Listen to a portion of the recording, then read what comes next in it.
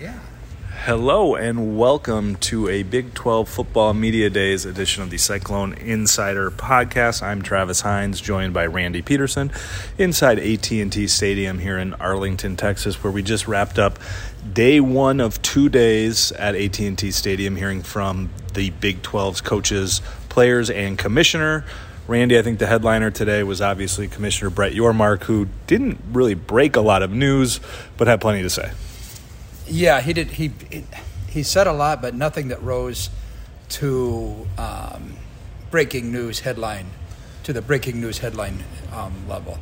I mean, he started out right away, early. Said, "You guys are going to want to know about expansion, and I'm not going to give you any answers." He essentially said, "It's on the table," and left it at that. I wanted more answers from him. I wanted more substance. Maybe that was just a pipe dream. I don't know. But it's been, my gosh, it's been a year. And we've talked about Arizona State, Utah, Colorado, Gonzaga and Connecticut. We've talked about these teams. Do something.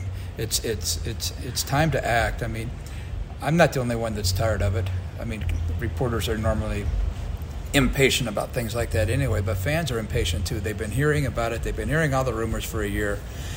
They want finality. They want to know what the heck's going on. So that's kind of where I am right now on that. Yeah, my suspicion is that the Big 12 has probably done about as much as it can do with regards to the four corner schools in the Pac-12, and ultimately now it's going to be what number does George Kliavkoff, the Pac-12 commissioner, come back with for their media deal. If it's a number that is close to the Big 12, you're probably moving on to Plan B in terms of realignment if you're the Big 12. If it's significantly less or presents less linear options, then I think you're going to see those four schools look pretty longingly in the Big 12's direction. But I think in terms of what the Big 12 can do and certainly say publicly, I think they've probably done it all right now. Now it's a waiting game to see what that Pac-12 number comes back in. And I think that'll be the determining factor from here on out. Yeah, and like I said, this is just my impatience. I mean, I think all of us are impatient about it. I kind of did an informal poll of about 3 or 4 people in the room of probably 400 reporters. I don't know how many there are here. But, yeah, and like you alluded to, we don't know how many teams are going to be in either. I mean, Yormark talked out of both sides of his mouth. He said he likes 12, but then again, 14's not a bad number either. So I don't know where it's going to end up. And it would be 16 if they take the four corner schools as well, because they'll drop back to 12, losing Oklahoma and Texas, and then add 4. Yeah, exactly. Yeah, to match the Big 10 and SEC. Yeah. I don't know what. Yeah. And they can do whatever they want in Iowa State. The Big 12's not going to get to the level of the SEC and the Big 10, but nonetheless, I mean, to be the number 3 power conference, I mean, they're going to do that. And I give Yormark credit. I mean, I've got to. I mean, he was hired to get a TV deal done, and he did it. I mean, he did it sooner than a lot of people expected. He got more money than a lot of people probably expected. And you know, the other stuff that he's doing is good, I guess. No, it is good. It is good. I mean, since they went away from playing a conference football game in Mexico, it is good. I mean, I don't have a problem with having your fingers in 4 time zones, which that's his ultimate goal. There's no question about that. 100%, it's his ultimate goal. I don't have a problem with any of that. I mean, I think it's good. I think it needs, like he said, what was that? He said hipper and something or other. Younger, cooler. Yeah, I don't know. I mean, like it's easy to draw a distinction between Yormark, who is very much very corporate, very brand centric, from Bob Bowlesby, who was very much a buttoned up academic. It seemed like, obviously coming up the way he did versus Yormark, in the entertainment business. We should probably note that Iowa State won't hit the podium until tomorrow with Matt Campbell going, I believe, at 1:15. He'll be joined by Jalen Knoll, TJ Tampa, Bo Freeler, and Gary Vaughn tomorrow. Yeah, I got them all. So today was not yet Iowa State's time at the podium. I think maybe the most notable thing for Iowa State fans today was the announcement that Yormark made that they're in discussions with Kansas City to keep the men's and women's basketball program or tournaments in Kansas City, which I imagine was very, very welcome news to Iowa State and Cyclone fans. Yeah, and they're keeping the football championship here for a long time, and so yeah, I think Yormark did a good job. He evaluated. He stood back and watched last year to see how entertaining both of them were, but specifically the basketball at whatever it's called. Now I don't even know what it's called. T-Mobile Arena. T-Mobile Arena, yeah, in downtown Kansas City. But he had to do that. He had no other choice. I mean, what are they going to do? I don't know what they would do. He had no other choice. So that's a good thing. And yes, Iowa State fans should embrace that, and they will, because at least from the men's standpoint, they're going to be pretty darn good the next few years. I'm still not 100% on board with playing the women's tournament before the men's tournament, but Yormark inherited that one, so I'll give him a pass on that. But it's that's good news. And one other thing for Iowa State fans, Ashley Jones was named the Big 12 female athlete of the year, which was kind of cool. And they also said they're naming that award for Bob Bowlesby, so it's the Bob Bowlesby Athlete of the Year award, which was really cool. Not kind of cool, which was really cool. And on the men's side, Max Duggan at TCU got the men's award. 3 Iowans, 1 award. And I was just going to say something about a fourth one, if I didn't interrupt. If you'll indulge me. And Caitlin Clark, I mean, was named the female athlete of the year in the Big Ten. So that's 3. That's Ashley Jones. That's Max Duggan. That's Caitlin Clark. That's 3 kids who played Iowa High, who came up through the Iowa high school ranks. That's pretty good. That's pretty darn good. So yeah, I mean, so it was interesting like that. Mike Gundy was his normal Mike Gundy.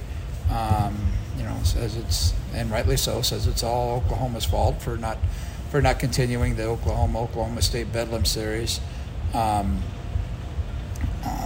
Talked a little bit chatter about the portal. Dave Aranda, I thought kind of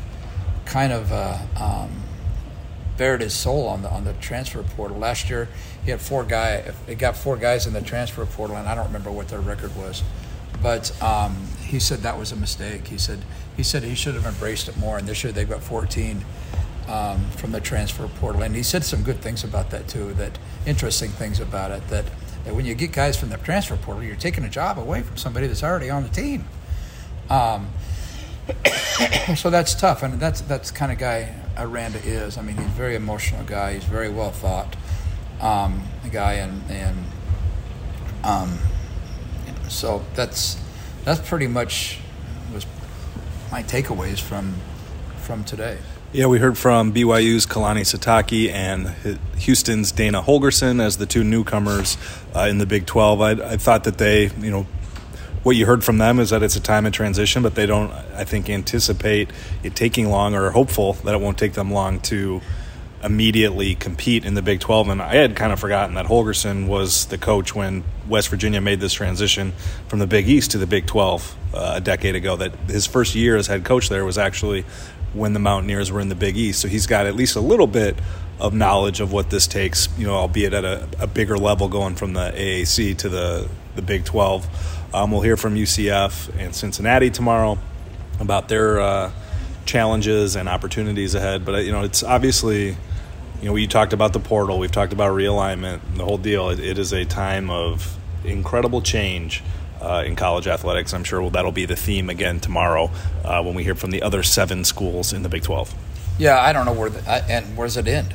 I have no idea. I don't think any of us know where it ends. I don't know where will this college football world be in 10 years? Where will the Big 12 be in 10 years? I don't know. I guarantee you it was I don't know how many years ago, there were people saying the Big 12 was dead. I mean, some national people who are well respected saying the Big 12 conference was dead. Remember that, Travis? They were saying the Big 12 was dead. It was not that long ago. Yeah, the Big 12 is far from dead right now. I mean, it's going to keep thriving. So, so I guess just hang on tight and see where we go. Anything you're hoping, anticipating hearing from Matt Campbell tomorrow? A big gambling update? That's a gamble. A big gambling update, which, I want to hear that. I want to hear that too.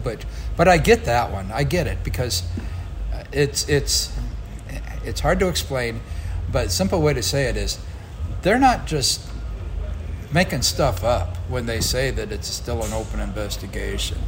This isn't going to be easy. We heard that from the very beginning. When the DCI is involved in something, that don't expect exactly an overnight resolution to anything. And I don't think the DCI really cares that the football season's starting in 6 weeks. I think ultimately they're going to do what they've got to do, but I do get the impression that they're not naive to the fact that the closer this gets to football season, the more heat they're going to feel publicly, and maybe that ultimately doesn't matter to them, but certainly I think they're aware of that. But the problem for Iowa and Iowa State is no matter when the DCI wraps up this investigation, or at least the pieces of it that can maybe release the football players, into the NCAA eligibility grinder, is that process doesn't go fast either. So there is the timetable isn't, the first game is September 2nd. It's when can Iowa State submit information to the NCAA to see what kind of penalties these players may ultimately be seeing, whether it's the reduced penalties that we saw get announced earlier a few weeks ago, or if there's more to this. We just don't know. And I think there is going to be a lot of layers and complexity to this, where it's going to take time both on the DCI's end and then on Iowa State's end in trying to get information to the NCAA. And if you're Matt Campbell, you've got a pretty good idea who's involved? Presumably. I don't think they've said that, but that would be our idea. No, they've not said that, but I think presumably they know, or they have an idea. How do you proceed with practice? Which starts in like 2 weeks, by the way. Yeah, exactly. And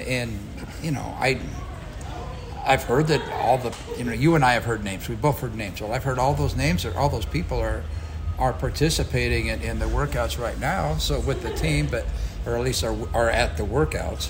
So, man, I don't know. I mean, Matt Campbell's, that's a tough situation. How much do these guys practice? How much, do you anticipate they're going to be eligible on the for the first game, or for the Iowa game, or for the Cincinnati game, or whatever that would be? Ohio game? Yeah. I don't know. Yep, those are questions that I'm sure will be asked tomorrow. What kind of answers they may receive is a whole nother story, but we will find out here in less than 24 hours from AT&T Stadium and Big 12 Football Media Days. He's Randy Peterson. I'm Travis Hines. Be sure to check out DesMoinesRegister.com for all our coverage here from Big 12 Media Days, where we will have stuff from today and tomorrow and throughout the football season. Thanks for listening. Catch you next time.